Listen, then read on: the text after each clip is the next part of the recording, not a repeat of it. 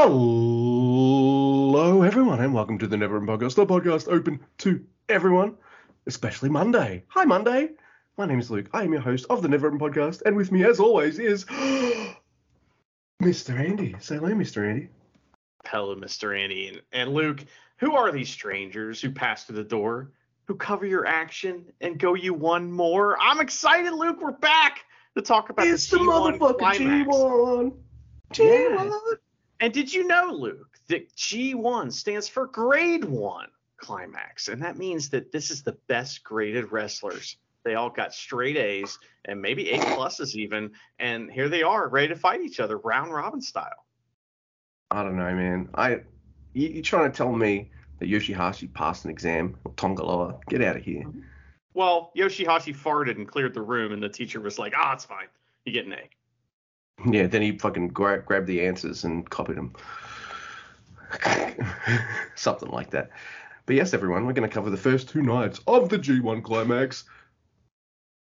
All right, I'll do it. 33!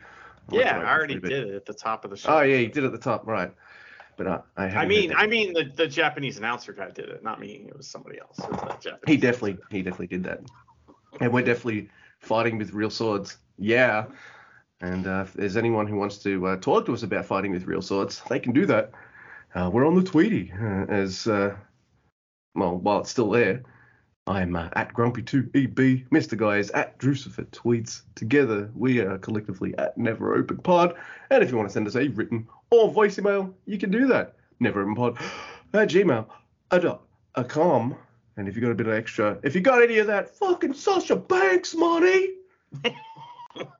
you know, why don't you kick some of that our way? Buy us a t-shirt. Buy a t-shirt from us or something. We've got a Teespring store. We can get merch that'll make you look about as badass as everyone in the fucking C block. Because that's the Never block, baby. And you'll look never as fuck. Get it. It's true. It's true.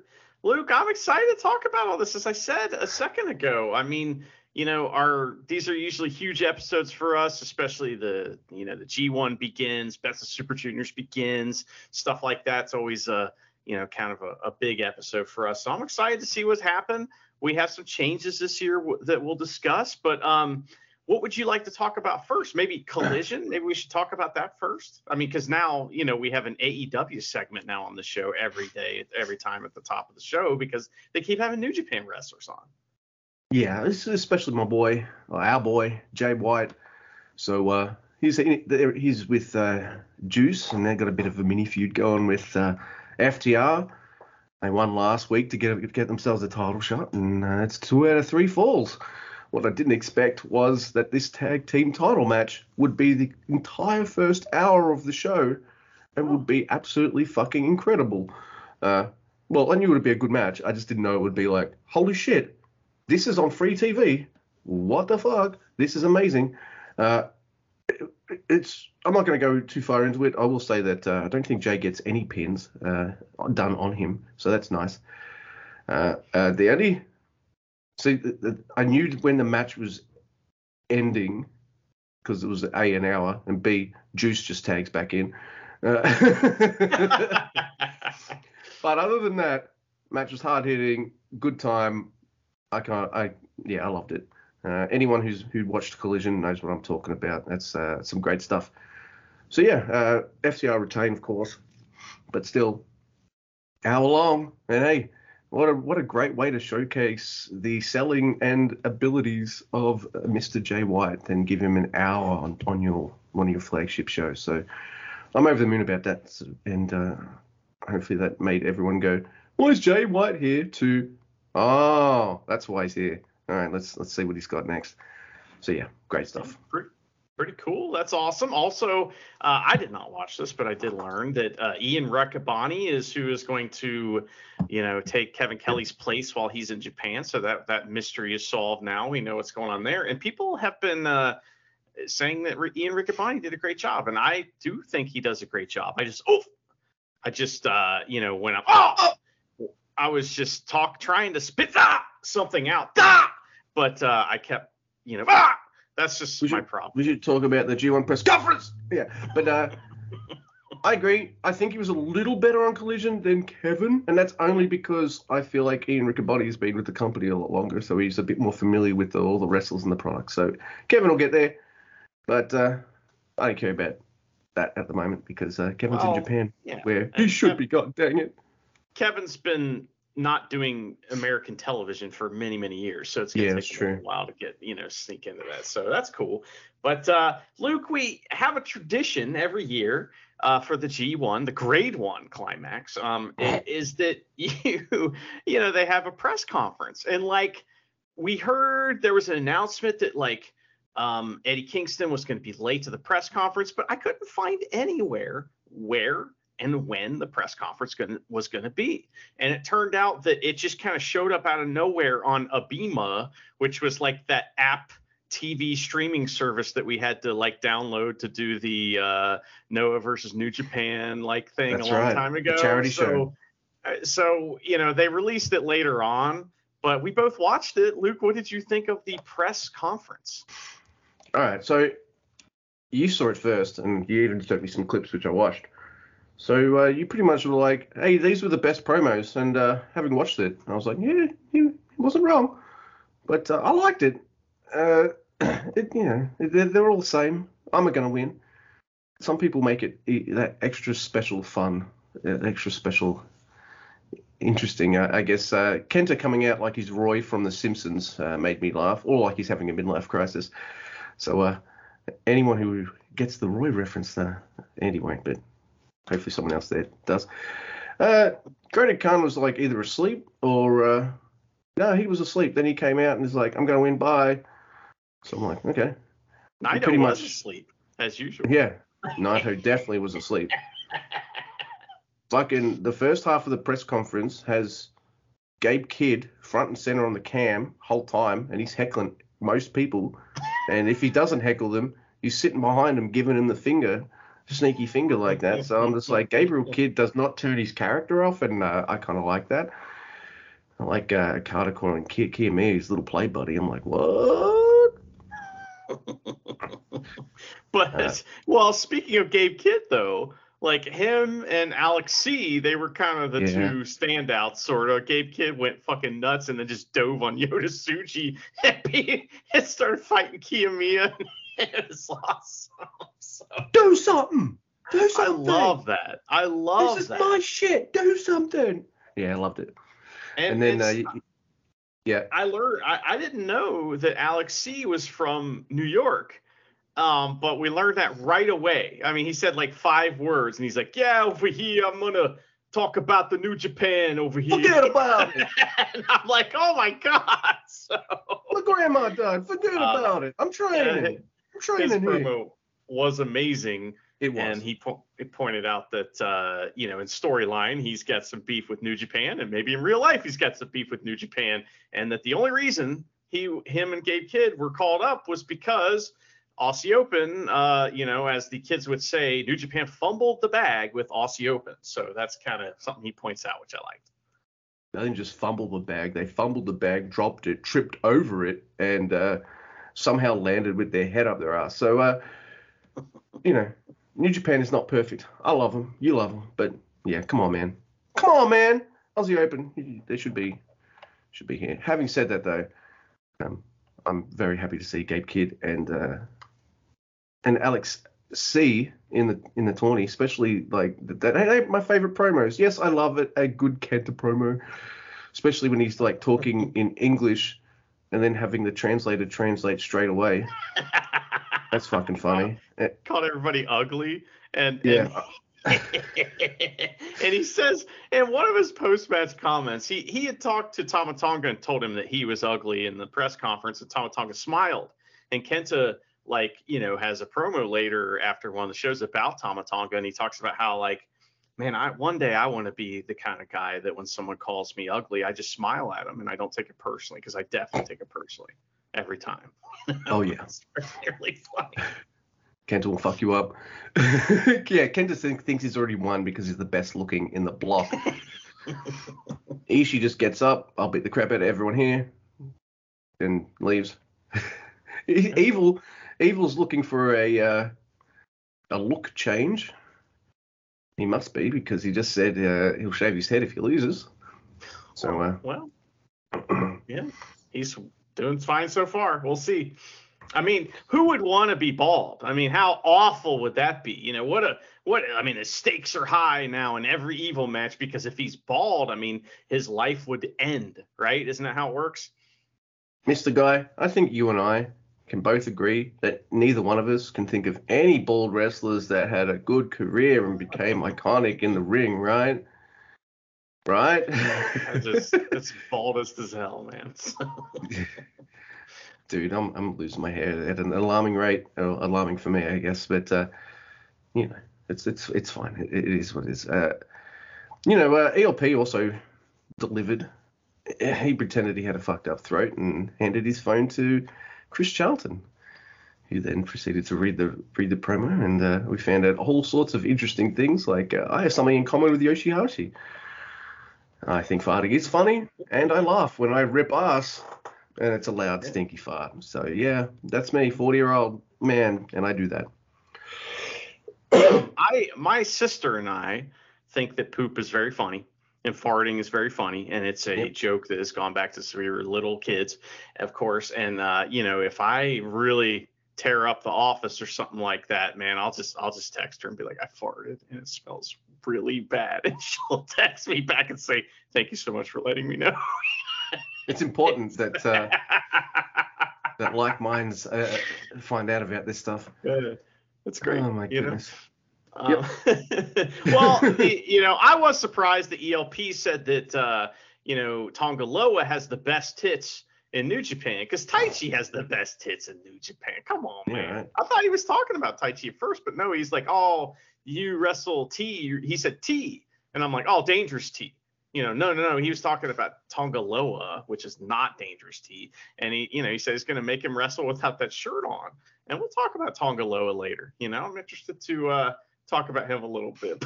But Luke, Tonga Loa decided to double down on wearing the t-shirt by wearing also the baggiest t-shirt he possibly could. Yeah. I don't know. Maybe he's got image issues or something. He doesn't need to worry about that, man. Like he looks like a stud. He doesn't need to. He does. No, he posts a picture of himself basically nude on Instagram. So I don't think he has an issue with that. But anyway, it's bizarre. But anyway, Luke, there are some changes this year to the G1 Climax format. Of course, we have the 32 wrestlers, and it's G1 Climax 33, and we have 32 wrestlers for some reason. And it's it's an odd number. And much like it's going to be like the best Super Juniors, the best, wreckers, the people with the most points that, in each block, I guess there's 2 different blocks that are going to face each other to make it to the finals. But also, there's been a time limit change, Luke, and it's changed everything. Tell us all about it. Yes, it has. Generally, the G1 is 30-minute matches, time limit. Well, this time it's 20-minute time limit. And I wasn't aware of this until you brought it up to me before the show, but apparently people have been bitching and whinging about that, and I'm thinking well, most G1 matches are less than 20 minutes long anyway, so shut the fuck up. And plus, with the shorter time limit, hey, there's since most matches will head towards that 20-minute mark anyway, you can have more matches with a bit more desperation and suspense in the last final moments. So I like it. It's fun. It's like a tournament full of matches that go for the standard never open title match. I'm cool with that. People were whining about the format too, but why this format is much better than the old style format where they basically wrestle every other day for a month is that we'll see guys, and then a couple days later we'll see them again, and they'll have time to rest so they can go harder, and they always will have a few days in between matches except for a few times.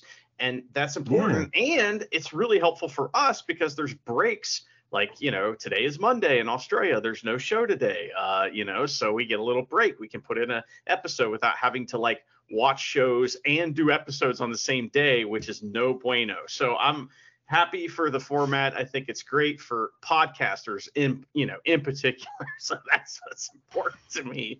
But I would say something interesting though. This year, the Major League Baseball, which is the, that's the A League in the United States of baseball, America's sport. And they added something called a pitch clock this year, which forces it used to be the pitcher could stand there as long as he wanted. And, basically like the bowler. And I don't know how that works in cricket, but if the bowler was just allowed to stand there for as long as he wanted, step off, step on, step off, step on, and play mind games. That's how baseball used to be as of last year. This year, the pitcher has to pitch it within like 20 seconds.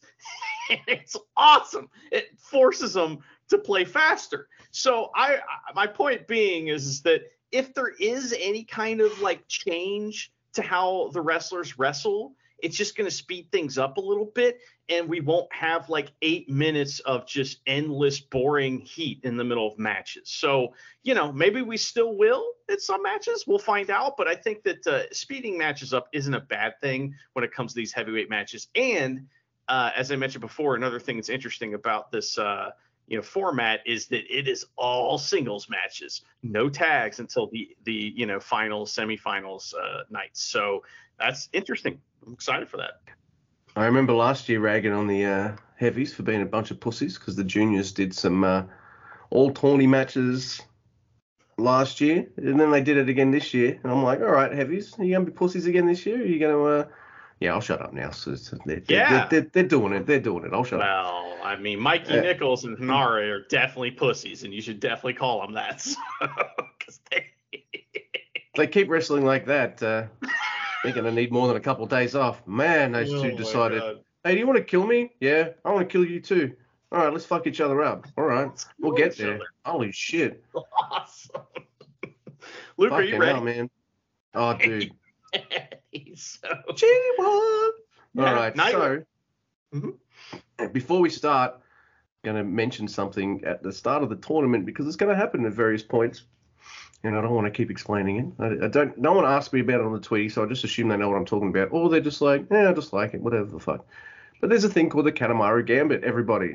There was a Best of Super Juniors tournament one year where every single entrance Kanemaru beat everyone up on the entrance or on their way to the ring before the bell every single time. So they all look like chumps, I guess, by the end of it. But he beat every single person up to the point where I'm just like, there's got to be a name for this. And there is. It's called the Kanemaru Gambit. And we'll see a few of these throughout the tournament and for at least 2 nights. So there. So when I say Kanemaru Gambit, you know now what I'm you know. About. Now you fucking know. And Luke, this first and second night takes place at the Hokkaido Prefecture Sports Center, which is an indoor sporting arena located in some places that I can't pronounce near Sapporo, Japan. And sometimes it's called Kidayel. The capacity of the main arena is 8,000 motherfuckers, and it hosted some of the group games for the 2006 FIBA World Championship, and also for the 2006 Women's Volleyball World Championship. New Japan loves to rent out the 2006 Women's Volleyball World Championship venues. But also there is a second arena for smaller events and public exercise gym where Three Dads Gym goes sometimes when their gym floods or something like that, or Hanma has to clean the floors. Yeah, that too.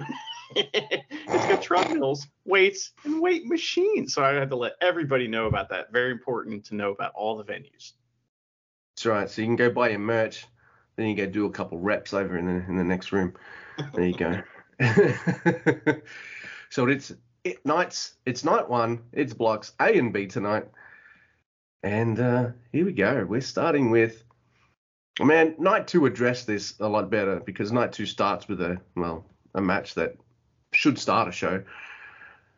No offense to you, El Fantasmo. But yes, we have B block action with El Fantasmo and Yoshihashi.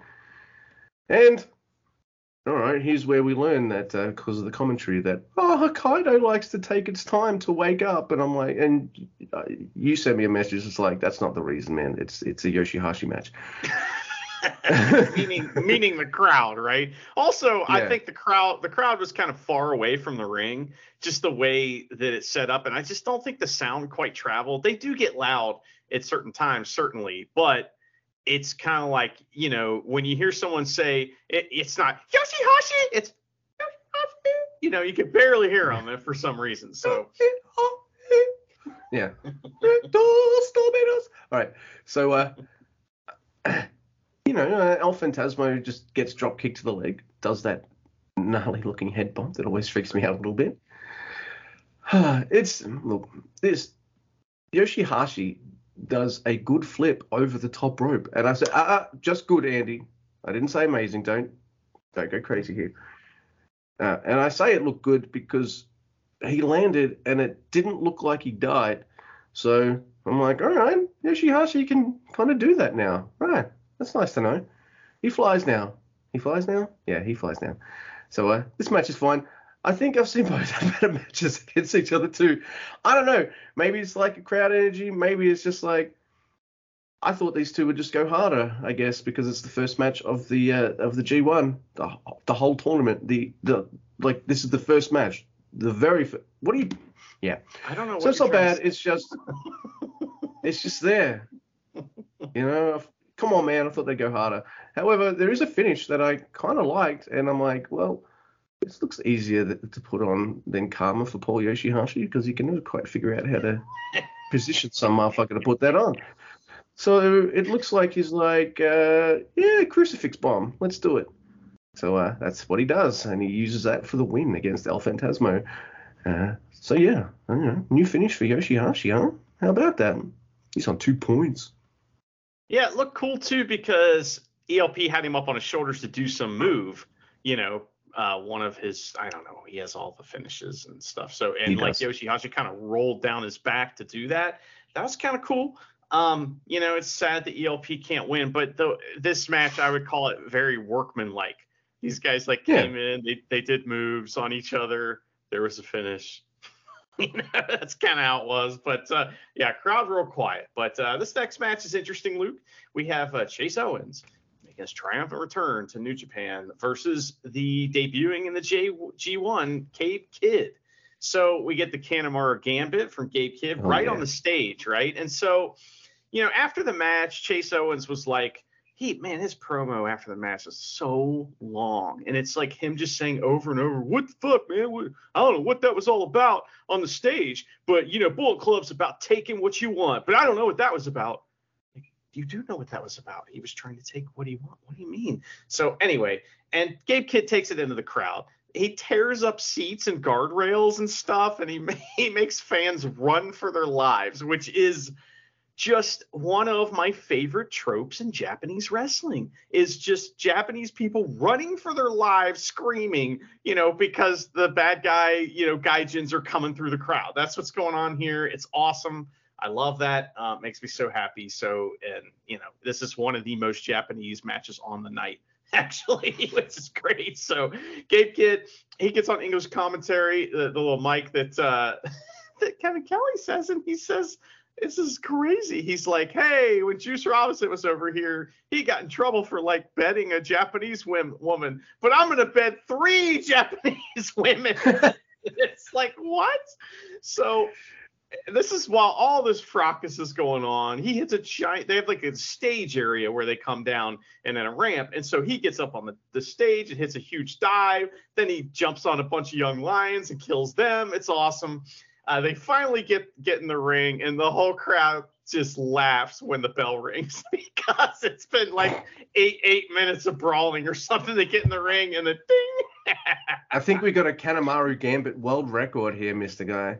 That was great, man. Made me laugh. So, so Chase Owens, he comes back right away and does all his moves, and everything looks good.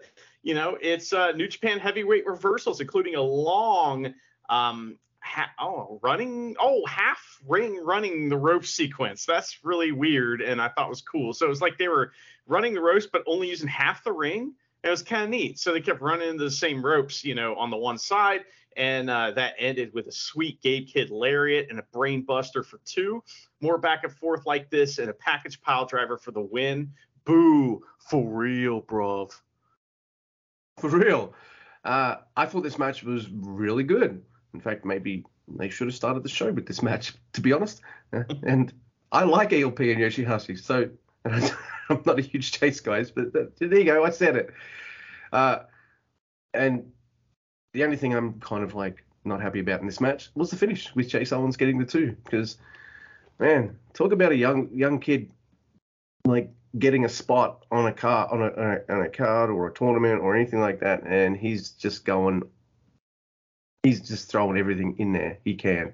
He's doing everything he can, character-wise, in ring, everything. And it's not just Gabe Kidd, it's his tag team partner as well, and it's their junior counterparts as well. It's like these four dudes have been given a spot and they've been put in Bullet Club, and they're making the most of it, win, lose or draw, loving it. One more thing just to mention is that normally in a Bullet Club versus Bullet Club G1 match, they act like they're friends or something, or even if something like this happens after the match, they too sweet. That did not happen in this match. So hell no. Oh my goodness. So next we've got B block action. It is Kenta versus the all new, all different. Nah, just joking. It's the same old Tonga Loa. It's even older. He's Camacho now. He's Camacho Tonga Loa, which is from NXT. And even Hanare tweeted New Japan or NXT. So, dude, he's been gone a year. That is so long. You could do anything. Change your pants, put on some trunks, change your boots, put on a different shirt. Don't wear a shirt. Apparently you got rockin' tits. Apparently. I don't use Instagram, so I'm missing out on the rack action with Tonga Loa. You could put fucking new music. You know what? If you guys want to just go back to old music, why don't you just go to the old one, Guerrilla Tactics and stuff for you to kill? Because I don't think it has Bullet Club lyrics in it. I'm watching Tonga Loa come out, and you know what I hear? Cutthroat Era. And he's exactly the same in the ring too, by the way. Exactly the same. No new moves, no new anything. Exactly the same. Come on, man. Yoshihashi even pulled out a new move. He even did a dive and didn't die. This match is boring. I'm sorry, Mr. Andy. Why did I get the two fucking mare ones? This match is fucking... Oh, because the next one, I feel like you'll fucking smash it out of the park. This match is boring. Not even Kenta can make this good because he's going to go for the heat spots. Guess what, Kenta? I want you to beat his ass up. So it's not working. Ape shit and the fucking wrong dude won. Like, really? Kenta loses to Tonga. I know it's a surprise. You got to have your first match surprise. I get it. It's fine. I'd rather that surprise had happened during Greater Carter, to be honest. But whatever. You can't have all winners. That's great. This match almost fell apart at one point too. You know, and also just come on, Tonga Loa, just sell. You'd be so much better if you could just sell. He gets hit in the balls, and then or he gets a low blow, or he gets hit with a low blow, and then just no sells it and hits the. I have the ass wipe, not the ape shit. I couldn't remember the name of it, and I was like, the ass wipe. We'll go with that. So anyway, it's just like, and after the match, he doesn't even act like he's been in a match. He's just all excited, and he doesn't remember. His balls don't remember getting punched in them like a minute before that.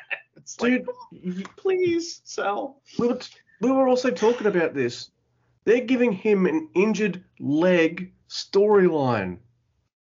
You give that storyline to Tanahashi because he will make it look like he has been murdered, and you will get behind him.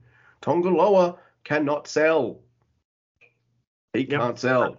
Well, yeah, and what you're talking about is that Kenta just destroys his leg with a chair during the match, and also during the press conference, Tonga Loa was like, I'm happy to be back. I'm so glad, people reacting. That's great. I'm still not 100%.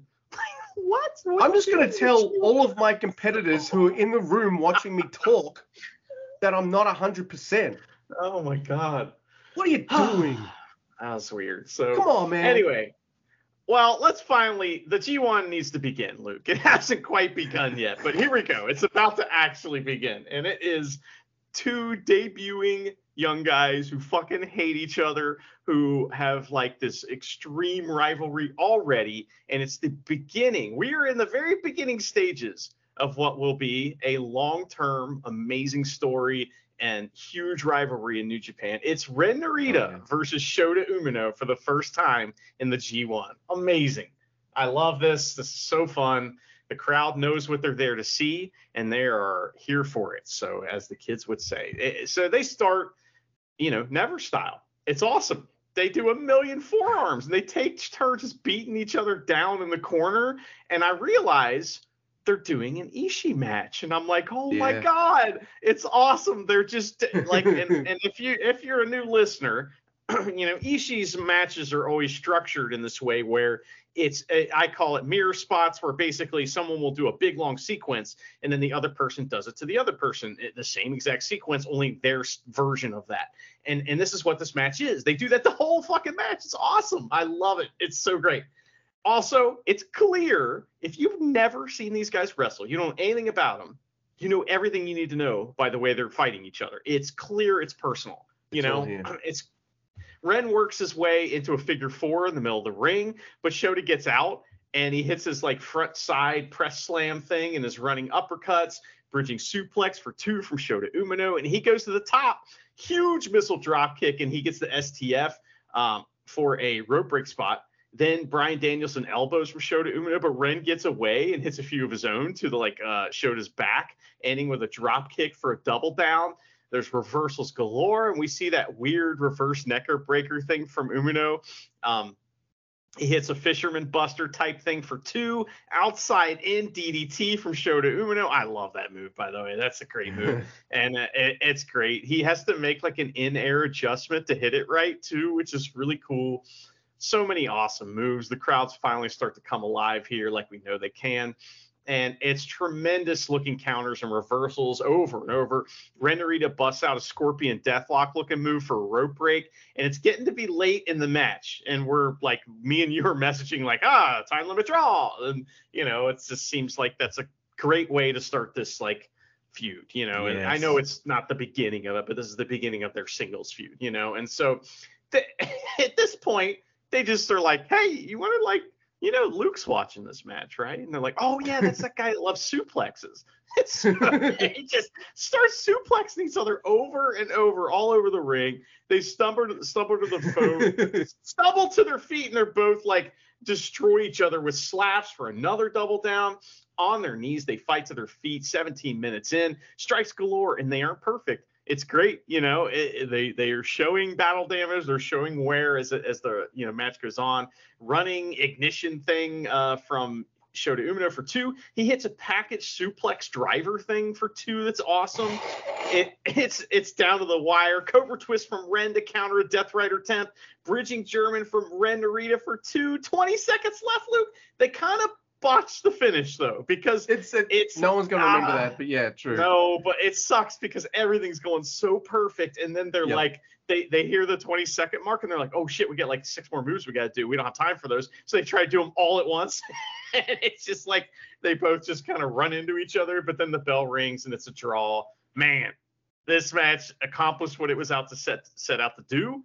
I think both these guys showed us what we needed to see, and the fact that it was a strong style heavyweight main event New Japan style match, I mean, that makes me happy, because we've been bitching about where is that style of match, it's missing, and here it is. So I was really happy for it. Luke? Yeah, look, I saw it too, that ending, and it was just like that first time Jeff Cobb and Zack Sabre Jr. had that 15-minute match. Yes. They also must have been like, oh shit, we got 10 seconds, fuck. But then they had the second match, and it was even better, and they course corrected there. So, dude, you just said it straight away after this. You tweeted out like, this is just a taste. I'm like, fucking hell, let that sink in. This is their first singles match against each other. Well, as as main characters, I guess, instead of young lions. Right. Fucking hell, this was absolutely incredible. I'm a simple dude. I like suplexes and figure fours. I get both.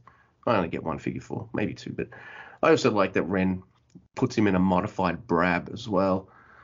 Like, just an extra fuck you. There's a goddamn Blizzard suplex up in this shit.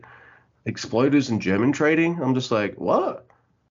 I mean, I was already paying attention. Now they do they do all my favorite shit, but with their extra stank on it, which makes it awesome. Like you said, they're doing the Ishii spots, but they're doing it in their own kind of style.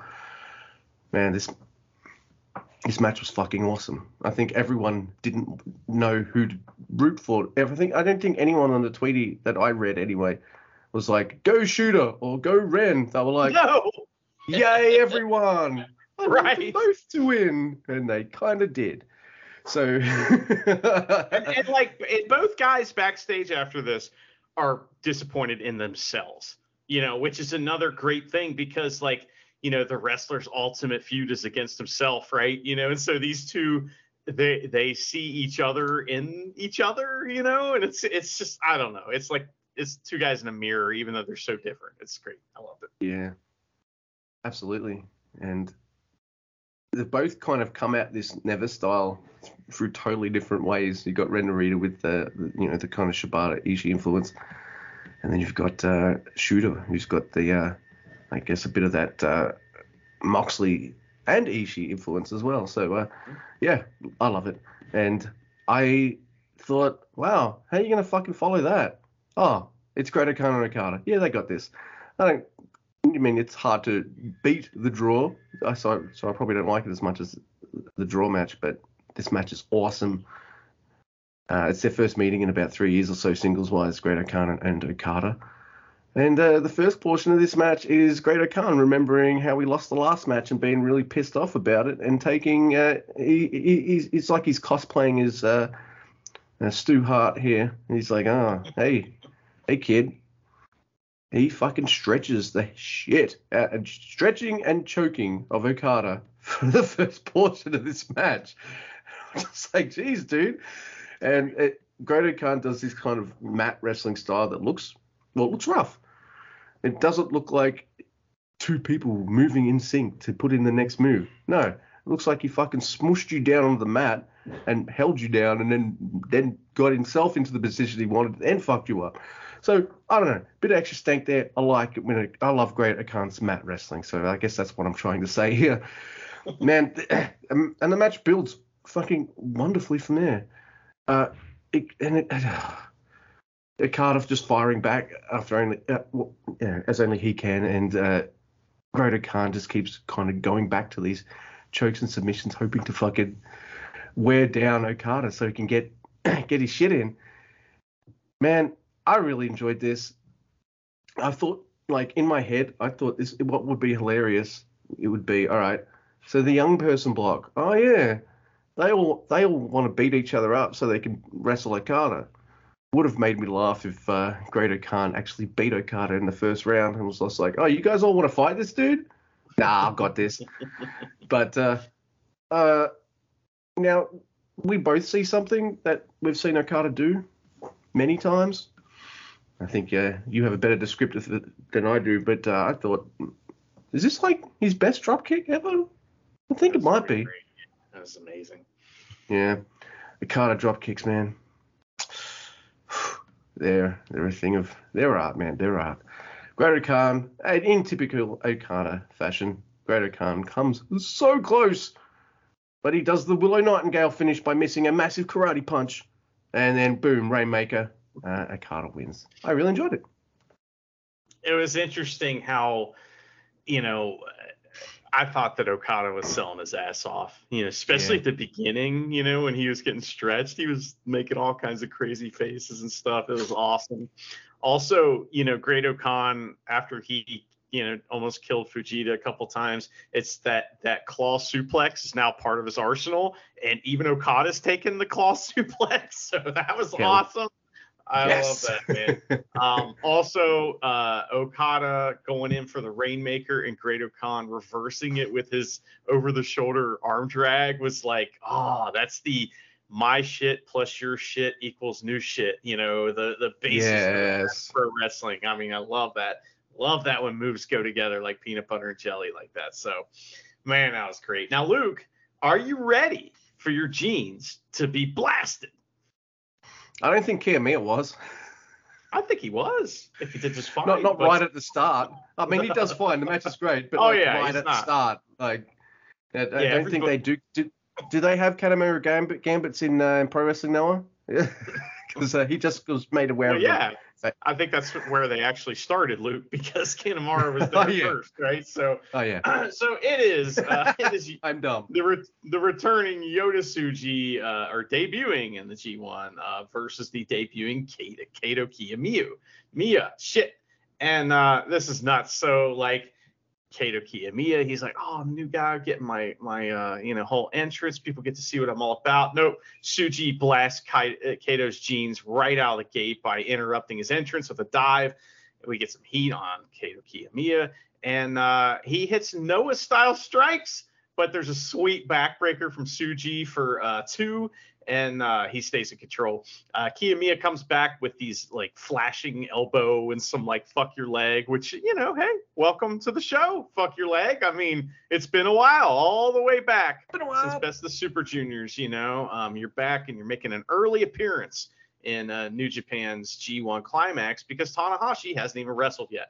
So Tsuji, he uses his high flying power moves, which is like crazy shit. That's kind of what he is. He's a high flyer power wrestler, and he uses fast snap and Kiyomiya uses fast snap offense to counter. So there's a drop kick to the leg from Kato Kiyomiya, and he gets the Muda figure 4 on for a rope break, which is great. Huge missile drop kick from Kiyomiya, and he hits a nice bridging suplex for 2. Tiger suplex, but Tsuji flips out and sells both knees, which is kind of weird. He like Kiyomiya had fucked his leg up, and it almost like he sold the wrong knee, and they remembered he had to sell the other one, and was like, oh, they both hurt. They sure do. It's funny. So I'm gonna allow it. Well, you could also say that it was mind games by him because he is kind of a tricky dude. But anyway, there's a tremendous exchange here that ends with a nasty looking headbutt from Tsuji for a double down. It's incredible. It's fast and furious, heavyweight shit, counters for counters, and Kato Kiyomiya gaining traction. He hits his crazy knees and great power moves. He hits the Shining Wizard and wins. Tremendous match and a great start for Kato Kiyomiya. Tsuji, in his post-match comments, he didn't say anything. He just stared at the camera and just kind of was like, oh, I don't know what happened there. So... Look, I know Yota Tsuji has had 2 high-profile singles matches now. Sonata and now Kato Kiyomiya, and I know he's lost both of them. But god damn, he is so good. He already strikes me as a guy who could eat a few losses and it's fine because everyone watching him knows he's awesome already. It's like when the fans are watching in AEW Konosuke Takeshita. Why aren't you pushing this guy? He's awesome. Lose, job. Why aren't you pushing this guy? And there they are. So we're not gonna have to wait that long for Mr. Yota Tsuji. But dude, this match was just full of shit that I'd never seen before, and I wasn't sure how to make notes of. So I'm glad you took this match. It was fucking awesome. I loved every second of it. Well, Yota Tsuji, I feel like he. Yeah. Go ahead. Yeah. I feel like Yota Tsuji may have a little extra in terms of being a young lion coming back from excursion, maybe like a young Switchblade did. I'm not saying he's that good yet or anything like that, but I'm saying like I don't know, he's got a little extra. There's something there. Definitely. This result also tells the story that everybody saw Okada beat the shit out of Kiyomiya easily, right? So now they're all like thinking, oh, I can beat the shit out of him easily. But Tsuji, you're not Okada. So that's like a lesson all the young guys are going to have to learn, I think, when they face Kiyomiya. I think that's kind of cool. I love it too. And maybe it's because I've hated the booking that the poor man's been having for the last few years. But I think Kiyomiya is my favorite Noah dude. Yeah. But, hey, he had to, go to a different company to get booked good. So there is that. I mean, man, I'm so happy I get to watch 9 of his fucking matches, man. I'm over the moon. Oh, my God. And speaking of being over the moon, here it is. It's B-block action. It is Taichi versus the Billy Man Ospreay. And I really like this match. In fact, I like it because it leads to me screaming and jumping out of my chair while Charity is laughing her ass off at my reaction. So she wasn't paying attention to the match. She's on the couch, got her headphones on, she's doing laptop stuff. I jump out of my chair and I start screaming, but I'll get to that. There's a crowd fight. It's not quite a Kanemaru Gambit. They get in the ring first, then they get into the crowd. Taichi gets brutalized. In fact, Billy, who has already whooped Taichi's ass once or twice recently, doesn't think Taichi is all that. He thinks he's just a little bitch. In fact, he's a bit arrogant too because he just beat Kenny Omega. So he's just like, oh, I beat Omega and now I'm fucking like in the ring with this little bitch. Like, what the fuck? And he goes, look, I got 20 minutes to make you suffer, you little motherfucker. So I'm gonna take that time. And so for the first half of the match, I'm like, please don't hurt Taichi so much. Stop it. In that really adorable voice, don't leave him alone. I wasn't used to seeing Taichi being wailed on like that. But you know what Taichi can do really well? Sell and make it look like he's been absolutely destroyed. See, that Tongaloa, you know how there's some dudes who are students of wrestling, so they either watch like backstage or they're watching Guerrilla certain matches and things like that so they can like study up and all that kind of stuff. Yeah, Tongaloa was already in his hotel room. Anyway, I don't know why I felt the need to rag on him again, but I did. But man, I loved it. Taichi, he fucking manages to overcome Ospreay.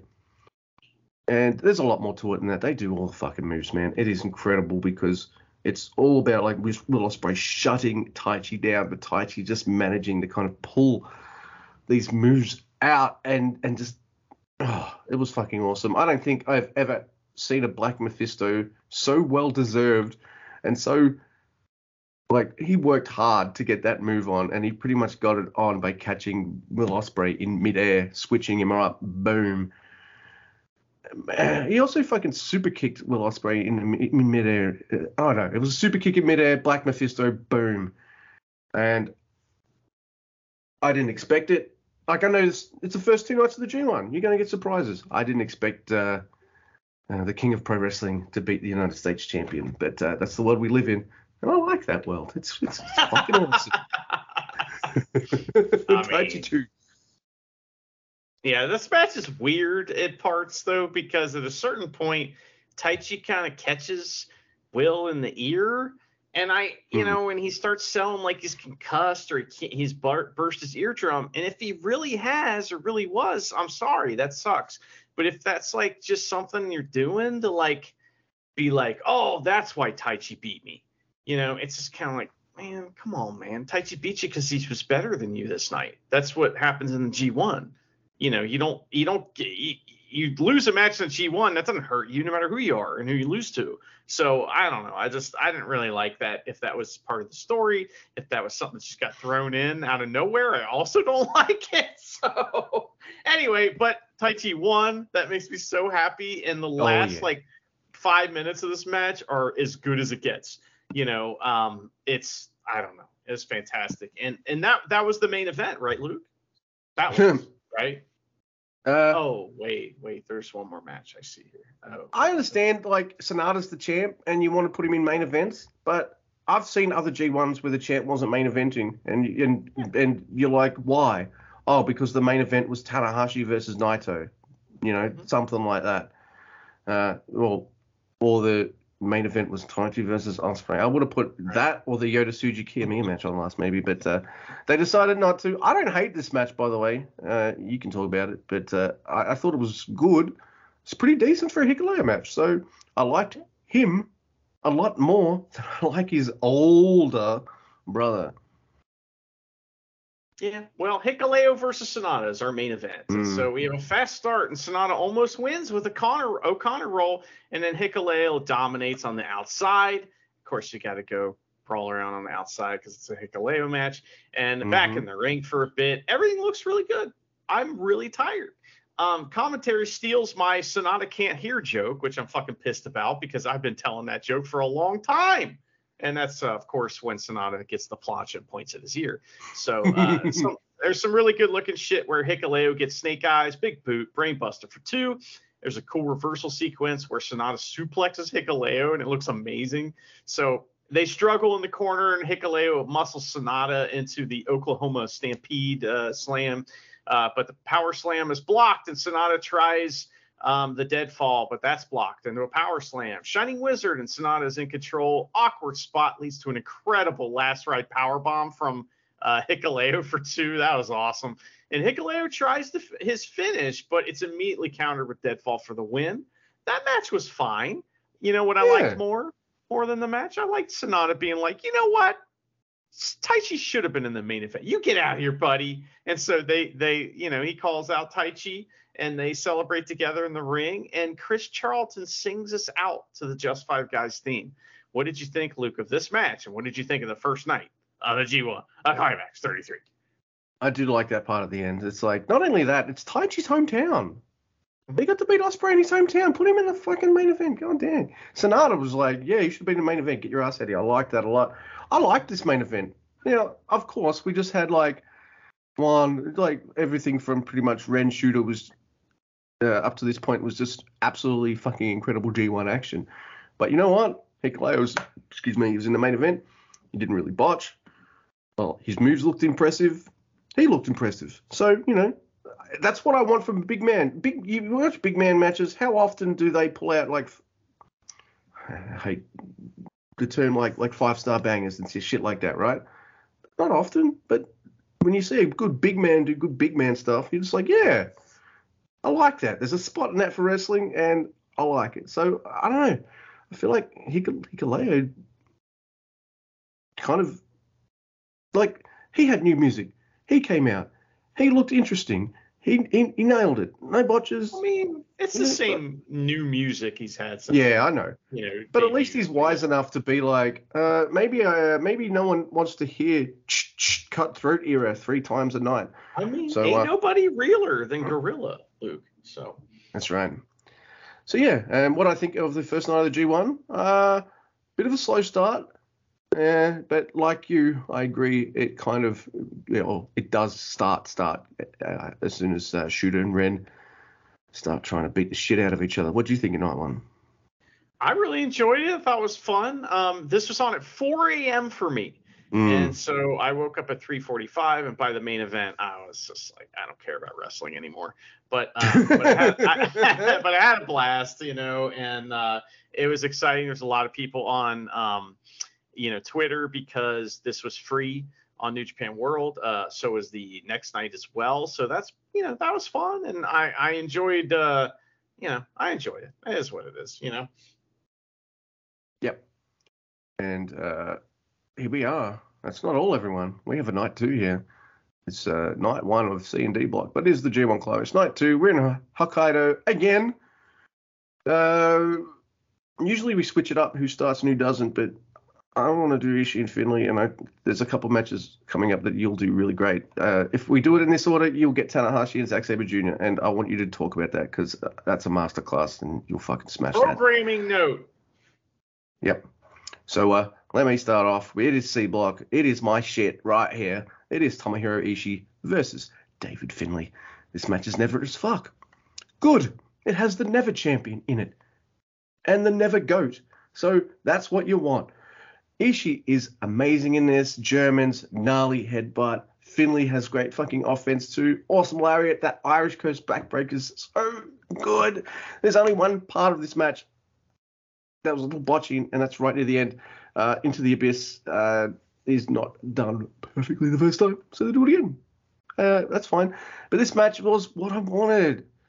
Dude, we're starved for this kind of stuff. Like, I don't mind Tanahashi being never champion, Tama Tonga being never champion, shit like that. But now I've got a never champion who's like wants to do the never shit. And I'm happy. I'm so happy about that. And he wants to do never shit against Ishii. Dude, I'm over the moon. My favorite title has finally got a bit of fucking shine back on it. And it's held by a douchebag heel that wants to kill people. Well, that title's for bad motherfuckers, and that's what they're trying to make this Bullet Club look like. So it's working. I love this match, Mr. Guy. They do all the Ishii stuff, like the club and chops and all that kind of shit. Like, Ishii might not have won this match, but his mission statement from the press conference was fulfilled. I'm beat the crap out of everyone. because he might lose, but he definitely beat the crap out of David Finlay. So yeah, this is like, if you want like what the stereotype for Luke shit, it's this right here. I loved it, and in fact, man, that's going to be a repeating thing for me with this C block. By the way, it's the Never block, but yeah, they made a block for me, man. And then they had other wrestlers on the first night going, "Oh, Luke's watching. Let's do suplexes." Like, man, I'm very happy. Good. Yeah, this match was awesome, and a couple things about it. One was that, like, it's one of those matches where you think they're head to the finish, but they got like 5 more minutes, and you're like, oh, okay. They just keep going, like it's a main event, and that was great. That made me happy. Also, the setup for the Oblivion thingy was a Fire Thunder Driver, which is one of my favorite moves ever. Fucking great, Rikishi Driver, whatever you want to call it. It's just one of the most terrifying moves ever. Even though it's extremely safe, it's just like, it looks crazy. So I love that move. I love that came out. Also, fucking Ishii, at one point, he was in desperation. He hit a Rocket Kokeshi in this match. That was cool. So sure shout did. out Han Mania running wild in the opening of night 2 of the G1. So that was great. But next, Luke, we have a hilarious comedy match. It is Toru Yano versus fucking Goto. So Yano comes out. He has the local mascot with him. And the mascot is like this like cartoon demon creature, right? And it is going to play a role in this match, which is great. So we get these quick roll-ups to start, and they both almost win. And then they go to the outside, and they do the most Irish whip reversals I've ever seen until they're both just gassed. They just keep spinning around each other and yanking each other's arms, but they don't go anywhere. And Goto's all dizzy, and so Yano sends him into the guardrails. And Yano sends Goto under the ring, and he's like, go get a mascot, and he pushes the mascot under the ring. And when it comes back out, it's all dirty. And I'm just like, oh. So Yano goes under there too. And it's so funny because the camera guys don't know what to like. They can't film. There's nothing to film because everybody's under the ring. So one of the camera guys just points the camera at the ring, and we get the snap zoom at the ring. Oh man, and we hear all kinds of like racket going on under there. So Goto comes out, and he's wearing the mascot head for a count out spot. He barely gets out of it. I mean, it's so funny when Yano would have the bag on his head, which I'm sure will make her appearance this G1, and it's just like, just take it off. But you can't. You have to feel where you're going. You might fall down, so it's great. Yes, he could just take it off easily without any problems. That's so but fun. Fuck you. Where's the fun in that? I want to see him stumble around with it on like a goof. Get out of here. That's great. So Goto barely beats the count. And then there's exposed turnbuckle roll up, and Yano almost wins.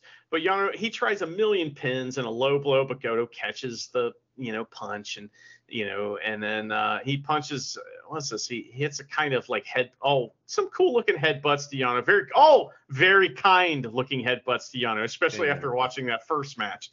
These were like, it's not really gonna hit you. And whereas we'll talk about headbutts in a later match, the next match. It's like, Jesus Christ. So GTR, Goto wins. That was really fun.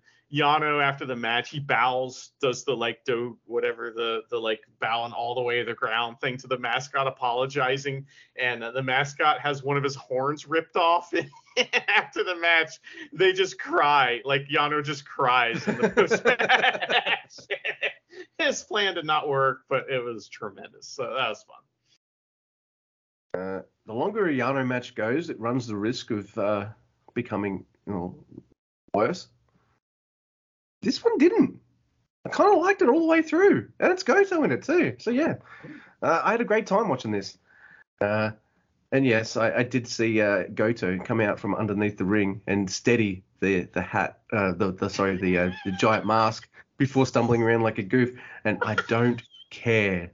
I know what he's going for. I know what they're going for, and it's working because it's just ridiculous. And I like ridiculous shit in my wrestling. It's fine. But Speaking of ridiculous, but in a totally different definition of the word, on paper, I thought Mikey Nichols versus Aaron Henare would be fine. You know, a solid standard G1 match. Well, I guess they both decided, hey, you want to kill me in the ring? Yeah. You want to kill me in the ring? Yeah, all right. Let's kill each other. Cool. Man, these two fucking fought like they have some kind of 20-year blood feud or some shit. Like, what the fuck? All right, Hanara, here's how you do it. Take note, Tama and Tonga. New look, new music. I love it. The music is fucking cool. It's loud and heavy. That's my shit right there. And I guess we find out why Hanare was totally masked up at the press conference. He wore sunglasses and a mask completely covering his mouth, ears, and nose. We find out why. Mr. Andy, you did a bit of research about this. I found out about this last night and then went to sleep. So tell me about Aaron Hanare's tattoos. Well, immediately there was all kinds of I guess that he did this in July or June, I think. And June. So he's hit it, but he did have a match in New Zealand where he revealed it. I guess we just didn't notice because we're not following New Zealand indies. But I don't know how to pronounce it. It's Maori, I think, is the name of the. So Maori is what his ethnic group, I guess, is, and Mateora is the name of the face tattoo. And so I learned a little bit about it, and what's cool about it is that it's that's a big decision, all right? And that's part of the whole thing. There's articles and a video about it and everything where they kind of really put over that this is a big decision and something that's really important, not only because he's the first professional athlete to carry these in many years, I think, into the mainstream or something like that, but also because it fucking hurts really bad. They don't do it like a regular tattoo. It's done traditionally with knives and stuff. So it's terrifying. And there's all these pictures of him getting the tattoo done, and his entire family is around him, holding his hand and staying near him. I don't know if you do that all in one set. I don't know how that works, but man, it looks fucking terrifying. And it looks terrifying to have happened to you, but it also looks terrifying to look at. He looks really scary, and it's awesome.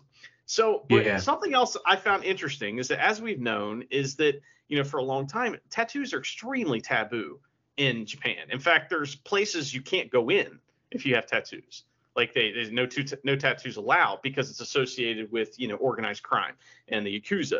So, it's something that I guess is slowly going away. I mean, obviously they had, Bernard Brown or whatever, the Prince, what was his name? The A-Train? A-Train was there, and he had tattoos. And, you have guys like Ricochet that have been around that have had tattoos, and all the TMDK guys have tattoos and stuff. So it's not as taboo as it used to be, but on your face, you know what I mean? Yeah. So here's a little part of an article here. This article's amazing, and it's from looks like an Aboriginal newspaper in New Zealand. It says that he's the first in his family, I guess it's Wahanahu. I don't want to mispronounce this stuff, but in many generations, since this chief to have the facial tamoka is what they call it. So, and it brings a lot more than just visual, spiritual, and emotional changes for Hinari. He must also navigate the land of the rising sun with a visual tattoo,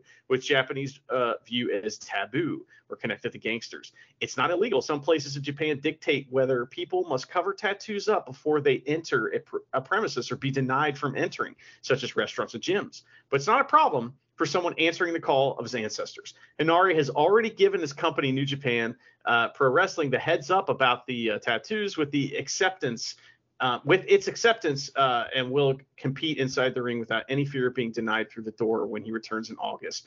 So I find that part fairly interesting. If you want to learn more, just Google Hinare and then the word Mataora, and you'll learn all kinds of stuff. It's really fascinating. And man, we've talked about wrestlers in New Japan that need a new coat of paint. Hanari has done this more than once. He's willing to change. He's willing to, change. And I like that New Japan, they obviously love him. They've given him so much rope, over the years. And he's one of these guys that is always going to be around, hopefully. It's really cool that they let him do that. I don't know. I love this. They keep giving him rope, and he still hasn't hung himself. So that's an awesome sign. I think he gets better over time. I see his new look. My first reaction was, oh my God, Hanare is going to kill people. Yeah. So in terms of, I know he's doing this not for a wrestling gimmick. I know it's a very personal thing for him, but in terms of me, a consumer of wrestling, to see that, and with his badass, I'm going to murder you gimmick. I just if I was in prison, he'd be the person I'd punch first, or buddy up to first, so I wouldn't get hurt or anything like that. So he looks amazing. It's great. I mean, I don't know really what to say about it because I'm a white dude and I don't know much about this kind of stuff. So, but it's cool. It's a big change. It took me by surprise, but my initial thoughts were like, he's going to kill people. I kind of love it. And I do. It's something new that I haven't seen before. And you're right. This guy, if he was, I could easily see him doing a promo with the freaking BC Killers, and it sounds pretty much like the same thing. I've been bending my ass back. He's had those kind of promos, I've done all this stuff. Where's my spot? And all this kind of shit. Hanari's amazing. And he's such a nice dude when you meet him. He's got me blocked on Twitter, so I'll never meet him. But I think also there's this thing that, in your mind, you look at a guy like that and you go, if he's willing to do that to his face, what's he willing to do to my face? Exactly. And let's talk about the match, because for the first 5 minutes of this match, I am thinking, hey, Mikey, dude, look, just stay down. You got 8 more matches. It's fine. I feel like this man's going to absolutely tear you to pieces. Just stay down, dude. And that's a good way, because it means to me, Mikey's bumping and selling well, and Hanare's just fucking his shit up. Now, I'm enjoying the match. It's solid. It's what I expected. I'm still, getting caught up in it because I'm seeing this new look Hanare, and he's murdering a dude in the ring. But then they decide, you know what? Let's just both go for it. Let's just both just tear it up and beat the shit out of each other, because there is probably one of the more gnarly looking headbutt spots that I've seen in a New Japan Pro Wrestling match, since Shibata had to retire, right? Yeah. These two, it looked good, but don't do it again for the rest of the tournament. Please. Yeah. I don't mind, every now and again, that's fine. But more than that, I'm watching it and I'm like, oh, fuck, that was awesome. Then they keep headbutting each other. I'm like, all right, stop. Just one or two of those. That's it. You don't need to do the fucking, oh, they're doing it. Oh, shit, Mikey's fucking busted open. Oh, shit. And I'm like, oh, little uncomfortable, but I guess, I don't know. These two took me places I didn't expect. And the only thing I didn't like was maybe the finish, because I was hoping Killer Hanare with the new Hanare would win. But there's a theme in this tournament, hey, you got a new look and new music? You lose! It happened a couple of times. But I don't mind. The finish is a little botchy, and it looked like Hanare was going to... Well, he did land on his head, but thankfully he's okay. And thankfully so's Mikey, I guess. But Mikey on 2, Hanare 0. This match took me places I didn't expect, Mr. Guy. Both in terms of I don't know, learning new things about other cultures and things like that, and then just seeing an Aussie and a New Zealander just decide to cave each other's fucking faces in. It's not the best match I've ever seen, but it's really good, if you know what I mean. What did you think? I don't think I liked it as much as everybody else because I Yeah. just, I thought it was. I don't think it was great other than the like amazing physicality. You know what I mean? In fact, at Hmm. some points it like was ground to a screeching halt and the pace was just brutally slow, which I'm not mad about. But something I noticed in this match that I also noticed in the Ishii match is that like guys are hyped. And so it's like when they're taking moves, they're kind of rotating a little further than they normally would. They're flipping a little higher than they normally would. And so like remember Ishii kept getting thrown around, and when he did, he'd land on like his shoulder or his side instead of his back and stuff like that. That's kind of how Hinari took that that modified Flosion move or whatever. I guess it's called Master Blaster, and that kind of helped him. I think because he landed on his shoulder and not directly on his head. I thought that move looked awesome, and I thought it looked safe to me. The person I was Yeah. more worried about was Nichols because like he looked fucking pissed. Like when after the headbutt spot, he was like, "Okay, fuck you."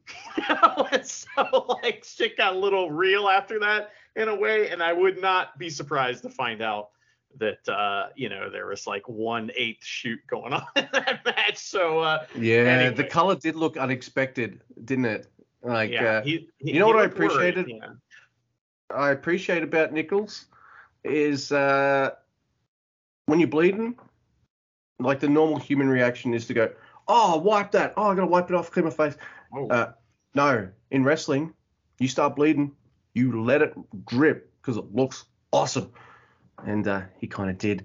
And then Hanare looked like even more of a badass because he's got freaking Mikey Nichols blood on his face mixed with the tattoos. And I'm just like, man, that is a freaking cool visual. That is just so cool. So yeah, it's not the best match I've ever seen, but I expected it just to be there. Instead, they took me places I didn't expect. So in that respect, like I'm allowed this. It was good. yeah, it was something different. So, also I did want to mention that Fujita came out with Mikey Nichols, and here he is coming out for the second time tonight because the next match is Shane Haste with Fujita versus Alex C. All right, so this is something else here. So Alex C, he attacks first, of course. He beats up Shane Haste, and Shane Haste tries to dive, but Alex catches him and starts heat on the floor all over the place. And there's an awesome super deadlift gut wrench suplex from Alex that is just like one of the greatest suplexes you'll ever see. It's incredible. So that was awesome. Shane Hayes comes back with a Saito suplex and kicks. And this whole match is power moves mostly. And Alex does some more to cut Shane Hayes off. There's some near falls. They go back and forth on the floor. And Alex throws chairs in the ring. And Kenta Sato stops him from using the belt. But Haste uses this distraction to suplex Alex onto the chairs that were laying in the ring and gets the pin for the win. And so TMDK so far is undefeated tonight. We'll see if they stay that way. I think that, this was good, but I think that an interesting thing about Gabe Kidd and Alex C is that they're not here to win. Like that's what Alex C said after the match. He's like, I'm not here to win. I'm here to kill all of you. So it's like, it's great. And I like that because they're probably going to lose a bunch of matches in this tournament. They're replacement guys, so expect the jobbing to begin. Yeah. But it doesn't matter because, that's not their mission. Their mission is to kill everyone. So they're going to try. And I thought this was pretty good. I think that, it kind of like, because we had that just such a crazy match right before it, the Alex C versus Shane Haste wasn't as shocking. It didn't have that shocking effect to it. It was just a match, true. But it was a very good match. So I would just want to point out that, all right, Alex, Mr. Dude, Mr. Alex C, I like you, man. You're great. Promos are good.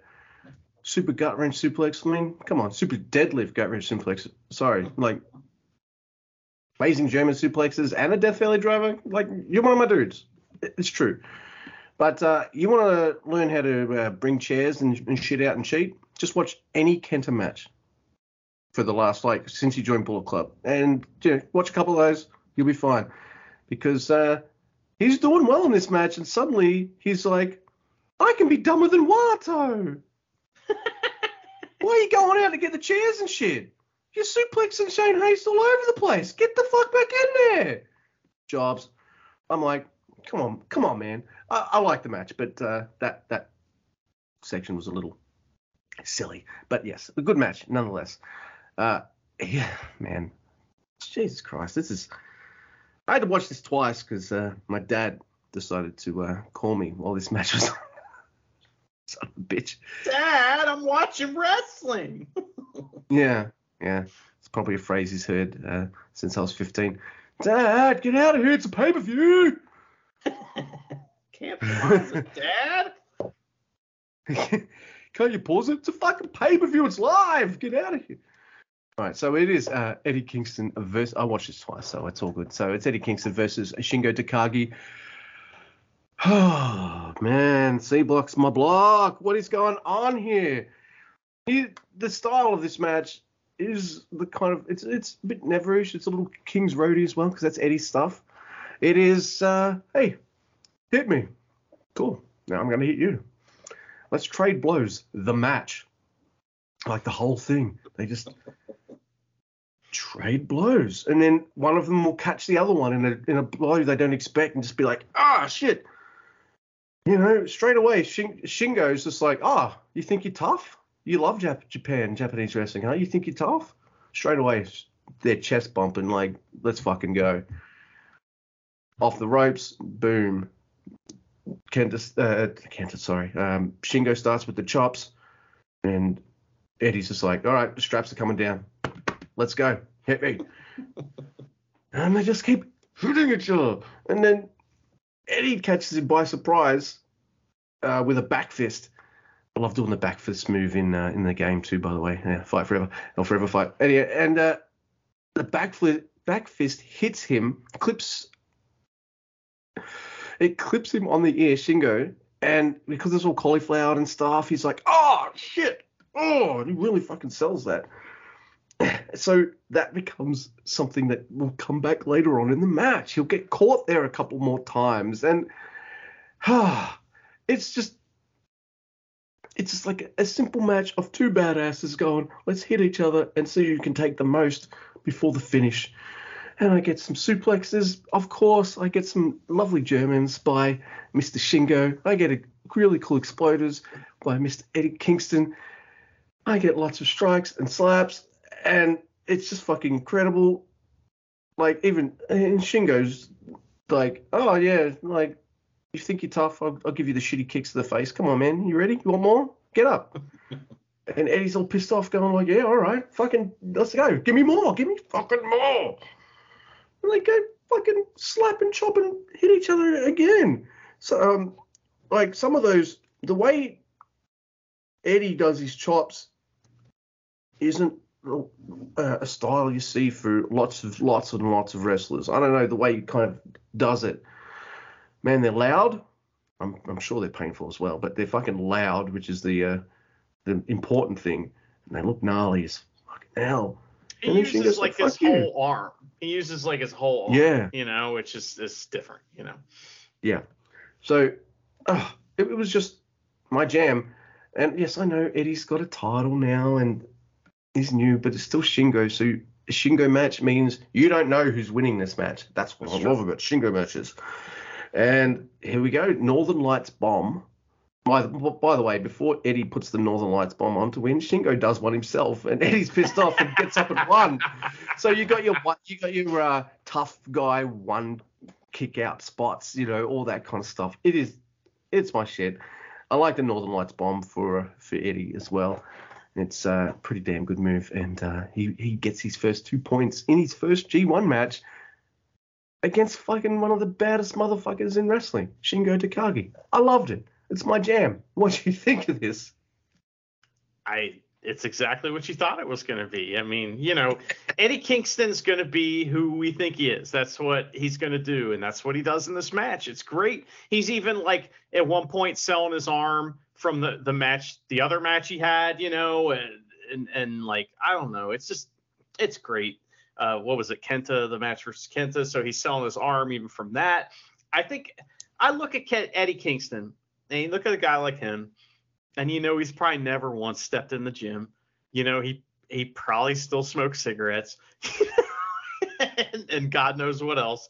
And like, I don't know. I was looking at him watching this match, and I was thinking about Kevin Steen, and Kevin Owens, and about how like those two are so similar because they're both just like absolute naturals at wrestling. They don't have to practice. They're just great at it, and it makes you just wonder, like, what would have happened if they're, like if Eddie Kingston would have gotten into that spot. And I don't know. I started thinking about stuff like that because I think they're very similar wrestlers, and they're just those guys that you can't take your eyes off them. And I just love it because Eddie's arms don't look strong. He does not look like he's in shape, but he's a fucking badass. And like, somebody needs to get him a belly K Vapor. Come on, man. Get a giant belt like Ishii has. It looked great. As a gentleman that has a belly, and it doesn't matter how much I lose weight or gain weight, or if I gain weight, it's going there. But if I lose weight, there's two places it's not going from, and it's my bloody double fucking McTriple chin, and it's my gut. Like, why do you have chicken legs? Yeah, because my belly fat won't burn. So someone growing up watching wrestling from a teenager, like, I like a lot of different wrestlers, and I like the in shape guys, but Vader, I was like, the first time I saw Vader, I was like, whoa.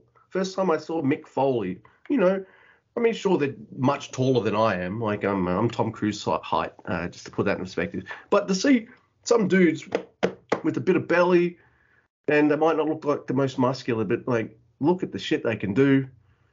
I don't know. It always made me feel pretty happy. And so it's nice to see someone like that in the New Japan's kicking ass too. But you think he needs a girdle belt like Ishii? Okay. Yeah. That's why. I mean, so I don't know if you know this. There's kind of like a thing that Eddie's. I don't know if this has made it to AEW. People know about this, but like always the rip on Eddie was that he doesn't always try hard, and that is a fact. So like you would always say, oh, who's showing up tonight? Is it basketball shorts Eddie or is it gear Eddie? Right. So gear Eddie shows up. He's there to work. Basketball shorts Eddie shows up. I don't know. It's maybe not going to be his best work. It's just great because we're going to get Gear Eddie this whole time. Obviously, He's been Gear Eddie since he started with AEW, and I'm so glad that the world gets to see Gear Eddie. But pretty cool. Next, Luke, is the best match at the G1 so far. Everybody can fuck off. This is like high. This is one of the greatest things ever. It's incredible. Oh my God. So, and also I would say this is maybe the most, New Japan match that we've seen so far too. Two established New Japan guys. Nobody's debuting. There's no new shit going on here. It's an old feud that fucking is continuing. So it is Zack Sabre Jr. out with Fujita, of course, for the third time. Fujita got 3 entrances tonight. And, Broken Arm Young Lion and Bolton Oleg and Oscar sitting there like, again, fuck you. But it's Zack Sabre Jr. versus Tanahashi in the opening round of the G1 Climax.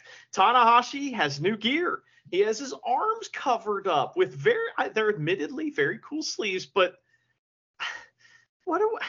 why? That's like his arms are one of the coolest parts of him, and he's got them covered up. Are they atrophying? It makes me sad. But anyway, that's not why. We're here to talk about, but Fujita again out for the third time.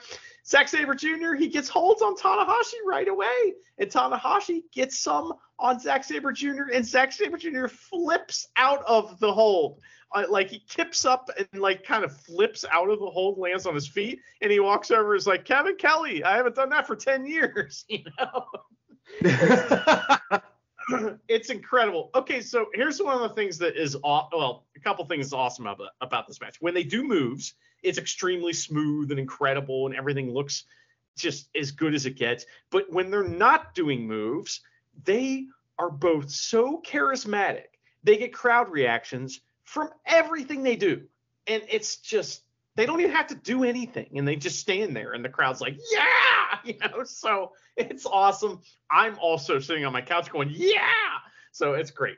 There's a big uppercut battle, and then they're back to back, locked into like switching arms. Okay, so they're back to back locked arms, and they keep switching them over and over again. And it's a comedy spot right in the middle of this very serious match, and everyone's just laughing, and this is what I'm talking about. It's great. So Tanahashi, he's like, oh, I see you have an arm there, Zack Sabre Jr. Well, I would like to claim that. So he starts breaking Zack Sabre Jr.'s arm and gets some fuck your arm offense. They roll around during this part, and it is just, it is so great. So great. I don't know what to say about it. It's amazing. So Zack Sabre Jr. like sends Tanahashi through the ropes. He's standing on the ropes faced away from the ring, and Zack Sabre Jr. runs up on him and puts a choke on him out of nowhere. But then what do we got here? We finally got the story. Here's what's going on. Zack Sabre Jr. is wrestling like Tanahashi. Tanahashi's wrestling like Zack Sabre Jr. So Zack Sabre Jr. gets Tanahashi on the apron there, hits the Canadian Dragon Screw leg whip, and starts some fuck your leg. So I love that. It's also, it's just interesting because it wasn't that long ago that Taichi and Zack Sabre Jr. spent an entire summer just dragon screw leg whipping Tanahashi. So he knows how to do it, and it's great. So I love that. Let's see here. So Zack sells his arm from the damage that Tanahashi did earlier. Every time he does anything that involves it, it's great. Shitty kicks, and they trade strikes.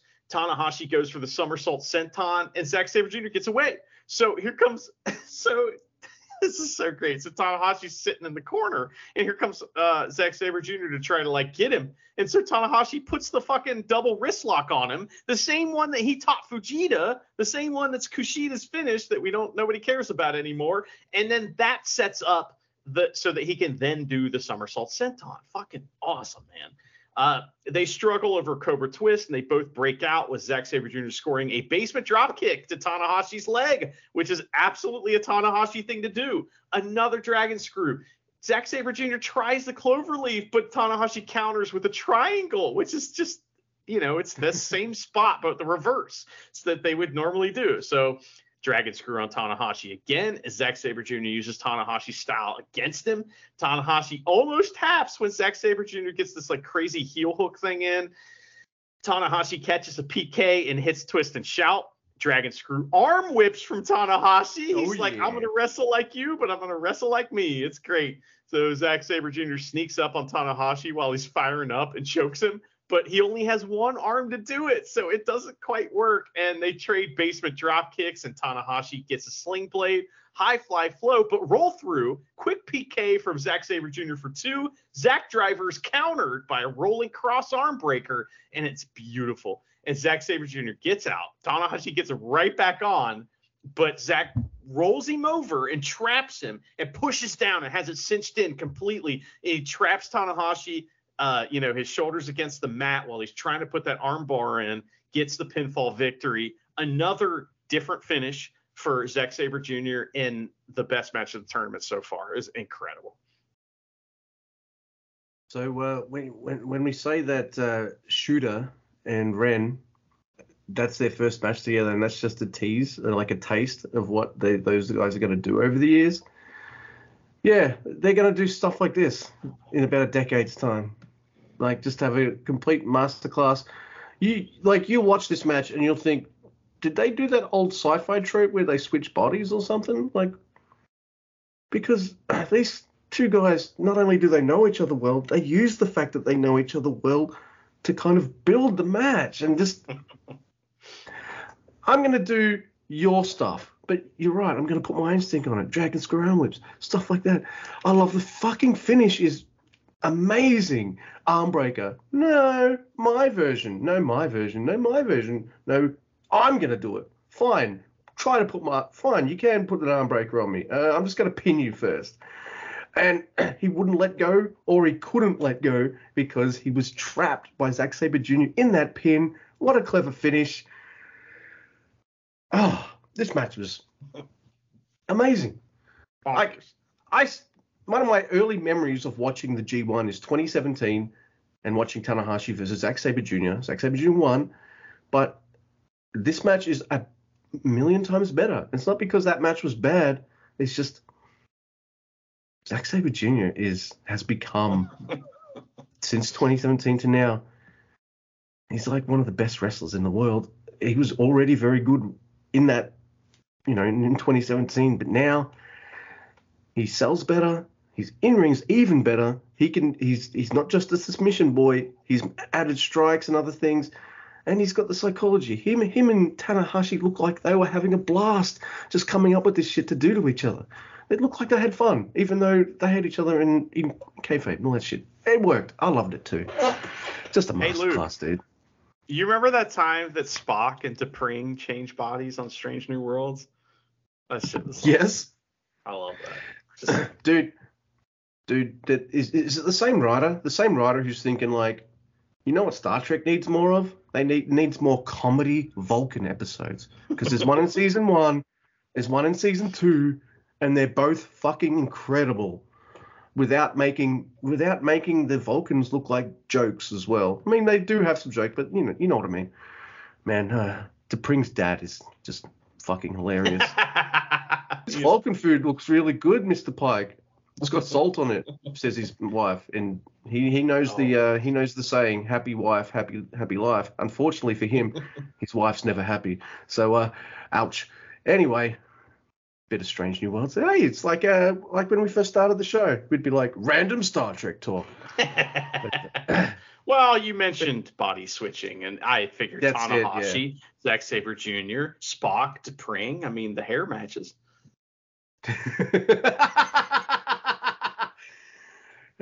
Just get Spock in a bit of blonde, and yeah, you're right. Yeah. All right, so C block action now. It is Tama Tonga versus Evil, and I'm like, all right, we haven't seen Tama for a while. He got stretched out. Maybe it's time for some new music and stuff. No, I'm sorry. I'll stop beating that dead horse. I like this match. It's just, how long is it? Because I would have shaved about 5 to 8 minutes from it. Mostly because of the spot it's in. Like, it's an Evil match, and if it's going to be an Evil Mega Cheaty match, it doesn't really need to be that long, but it's fine. I'd have put, maybe Tana instead.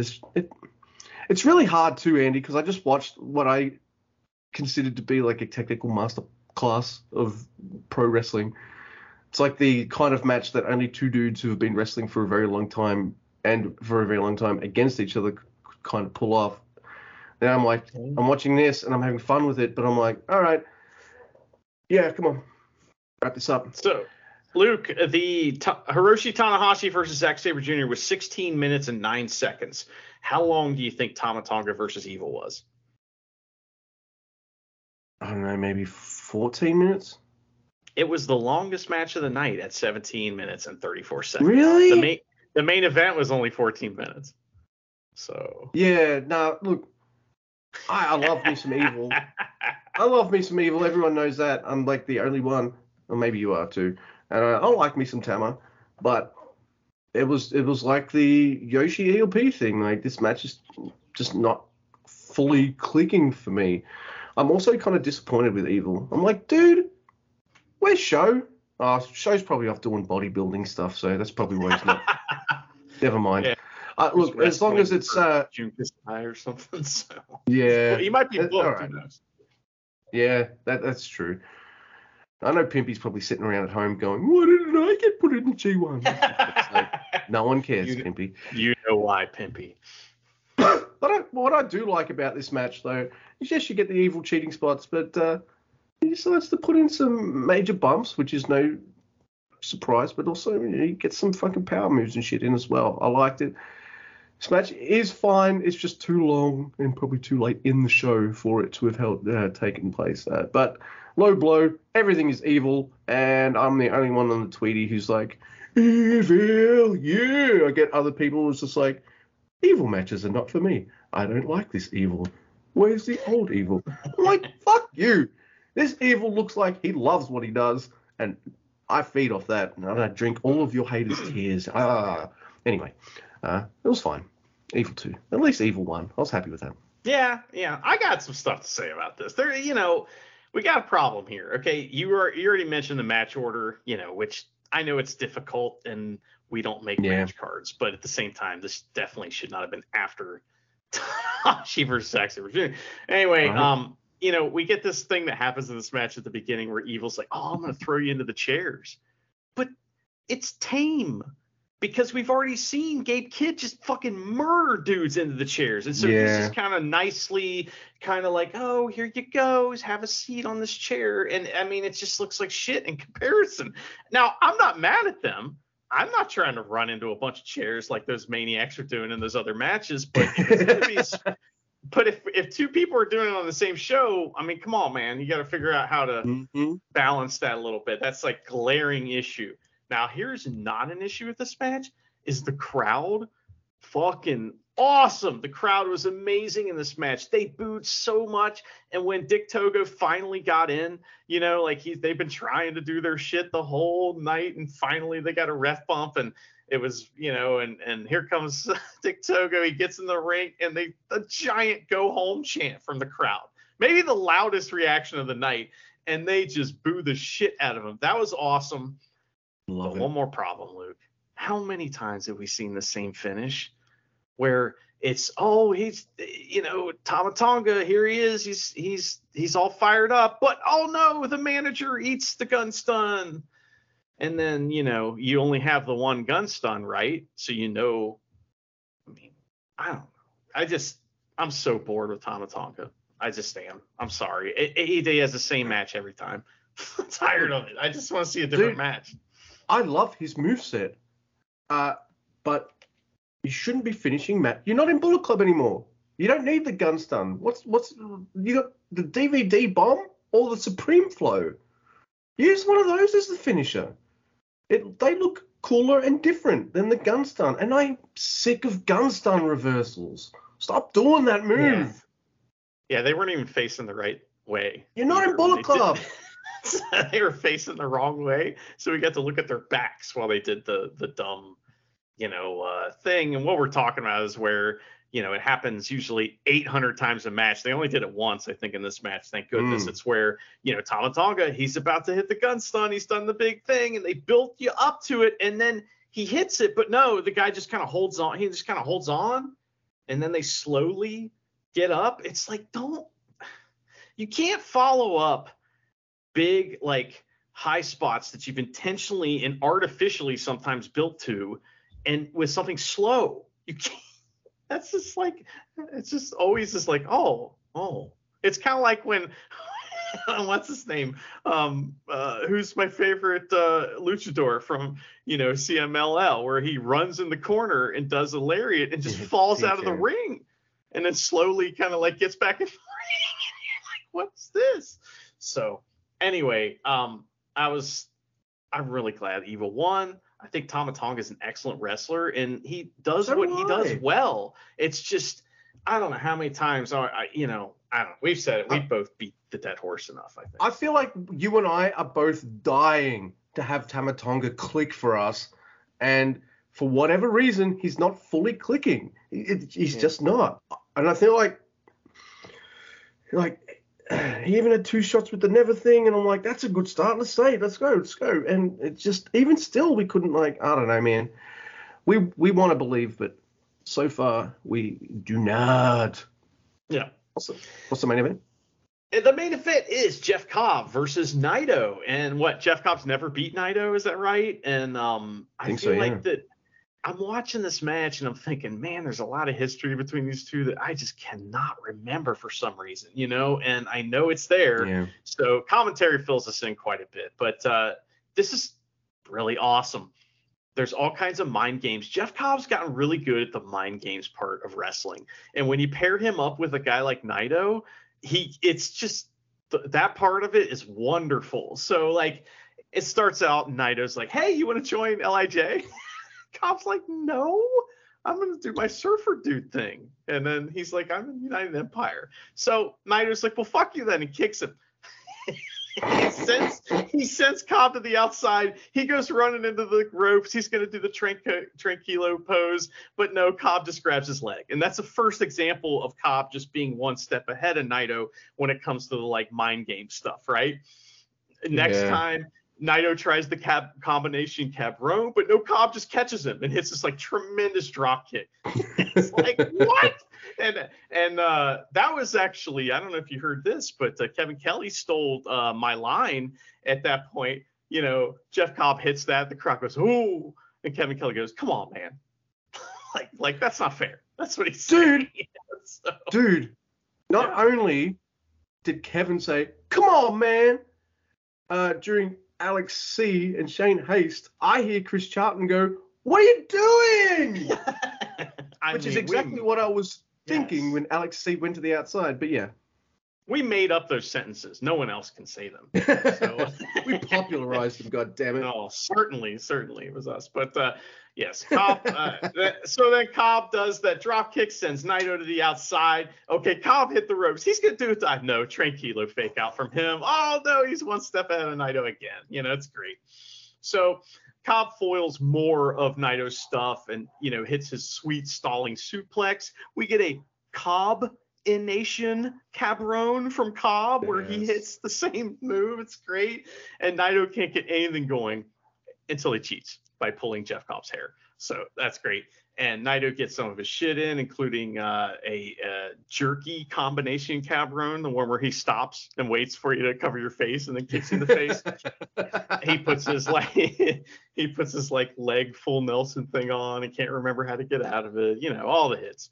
So Cobb picks Naito up from that position though somehow. That's wild. So like Naito has him in that like, you know, full Nelson with the legs, and somehow Cobb picks him up.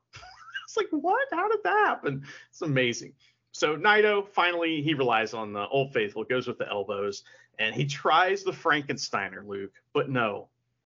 Huge, and I mean huge second rope power bomb from Jeff Cobb.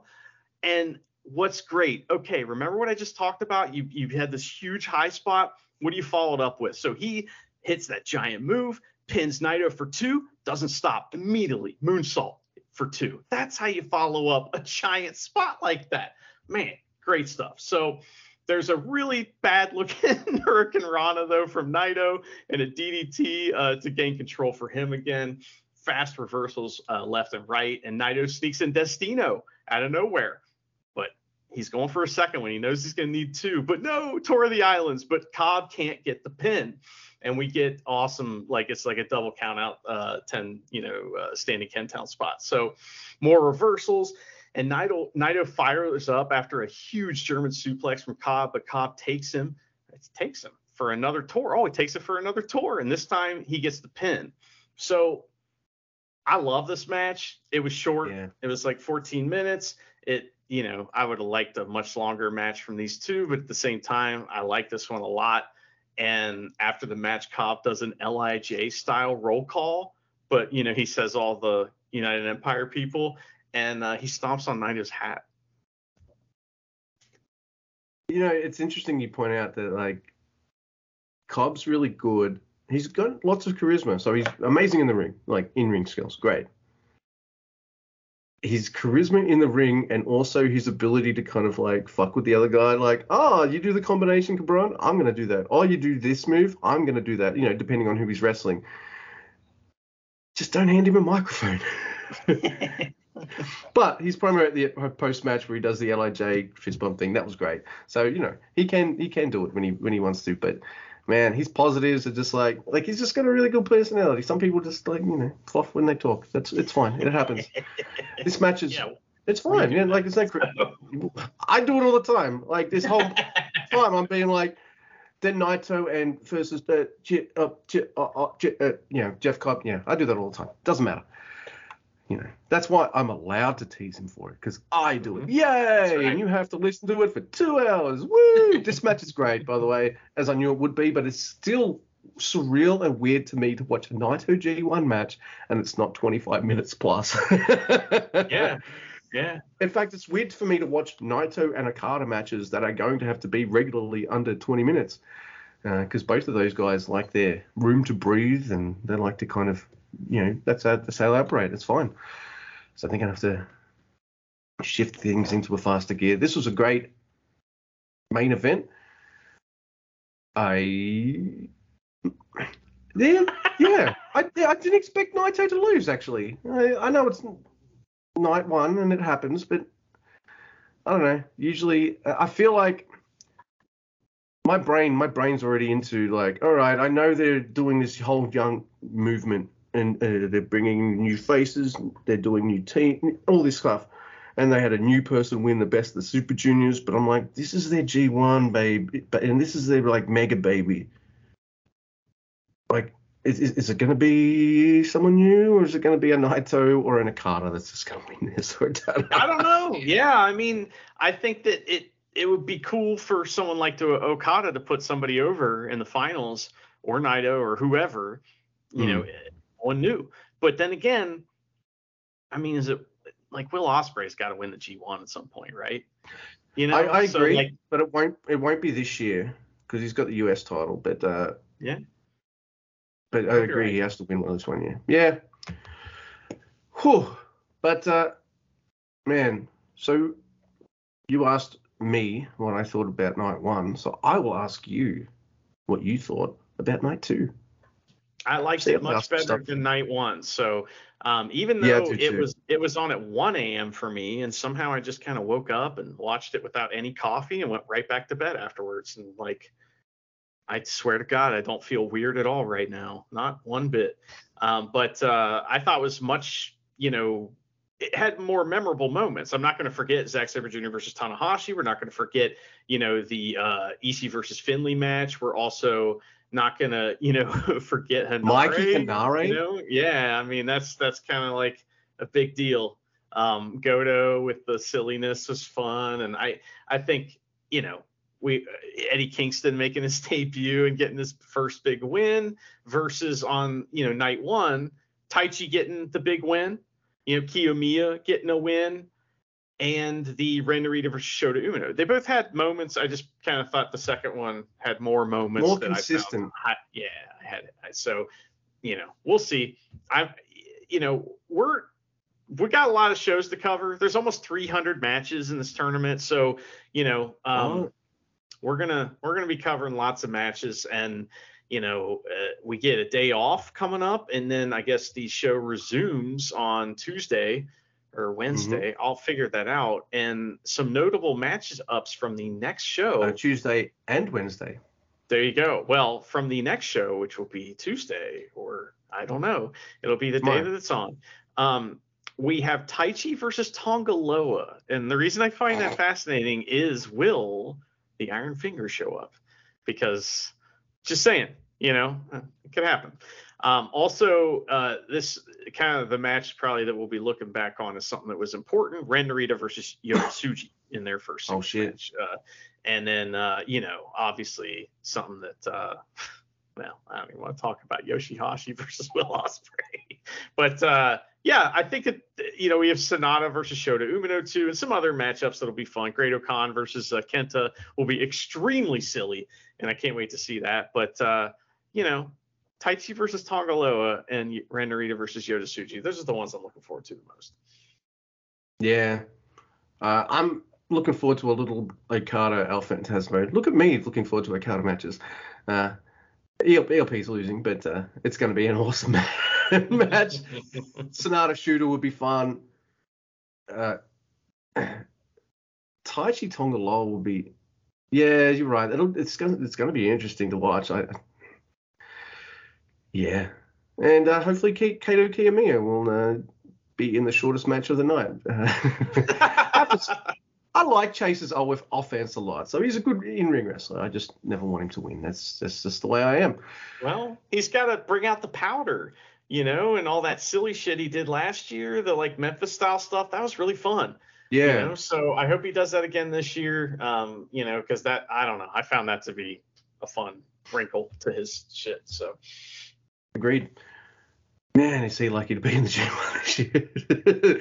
Yeah. Because that spot could have gone to anyone. Could have been like Archer could have taken that spot. Like the heaps of guys could have. By the way, I haven't even seen Kyle Fletcher on AEW TV for weeks. So I just thought I'd point that out. He just gets signed by AEW and we never see you again. But Luke, the Wednesday show the second show this week will open up with Yano versus Zack Sabre Jr. So this show has some awesome matches on it. How about Jeff Cobb versus Alex C? Who's stronger? We're gonna find out. Eddie Kingston versus Evil. I'm fascinated by that. So because Eddie Kingston ain't gonna fall for that bullshit, dude. We also have Shingo Takagi in a rematch versus Aaron Hanare. Oh no. Yes, please. They're both gonna die. And then the main event is Ishii versus Tama Tonga, which is sweet. Okay. That'll be a pretty good main event. It'll. By the way, go Ishii. If you were to ask me at the start of this tournament if I was excited for this man, no offense to this guy, I would have said no. But color me intrigued by the idea of David Finlay versus Mikey Nichols. Yeah. I want to see what Mikey does next. No offense to you, Mikey, but I don't know you that well. I haven't seen you in Japan that much, and you're a tag team dude. Yeah. Hey, that's what the G1's all about. Surprises, guys going like, hey, here's what I can do. Here's how fucking crazy I am. Pay attention because I've got the whole rest of the tournament to go. So I appreciate that, man. Mad Mikey Nichols. Well done. Hey, man, that match, too, that Hanare versus Mikey Nichols match was Australia versus New Zealand. It definitely was. I'm not very patriotic, am I? Because I was going for New Zealand. That's great. Dude, I was even going for America when Alex C was wrestling Shane Hayes. I like the Aussie guys a lot. Don't get me wrong, but USA. Yeah. Oh, remember at the Independence Day when the Japanese crowd started chanting USA? That was tremendous. Oh, good times. That was tremendous, and what a fantastic. Yeah, I'm gonna say fantastic 2 nights. Very interesting. So, like, even if we didn't love something, it gave us stuff to talk about. So I'll take that, So I'd rather good, but if you're going to be not good, at least be something I can talk about, which is pretty damn cool to me. So, yeah, Mr. Guy. Oh, by the way, I haven't mentioned it at all, and neither of you. The new song's so unmemorable, it's not funny. Smash something, I don't know. I'll do a reading at the end of the G1, and maybe it'll grow on me or something, but, like, you got a song. Fighting with a real sword. Yeah. Come on. I mean, you can't use the same song every year. I get it. They have to give other people besides Jam Project, a chance. And it's just nobody's as good, And I think that Born in the Ring is a great idea. I get it, but these wrestlers are grown already. So, it doesn't really matter where they were born. They're like here now, so I don't know. Look, you can't beat the magic of fighting with a real sword, or real muscle live. Right. It's just, I don't know. It's like that song struck the right balance of funny English, but also I absolutely legit love it as soon as I heard it. You know what I mean? Like, it's not just funny for that. I actually thought those lines were fucking cool. Fighting with years later, it's fighting with a real sword season, everyone. And the best music, Luke, makes you think it feels like you kind of heard it before, but you definitely haven't heard it before. You know what I mean? Like if you ever listen to like a Mozart piano sonata, you'll be like, oh, I'm pretty sure I've heard that, but I haven't heard this. It's like every note's in the right place, and that's what happened when Max gets maxed around here. So we will forever use Max the Max as our theme song for the G1 and just change it to whatever the year it is until somebody tells us to stop legally. So other than that,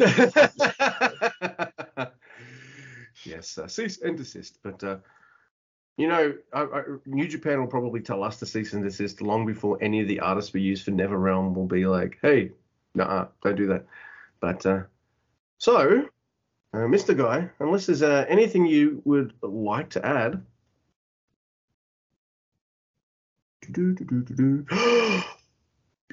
Engato, we trust.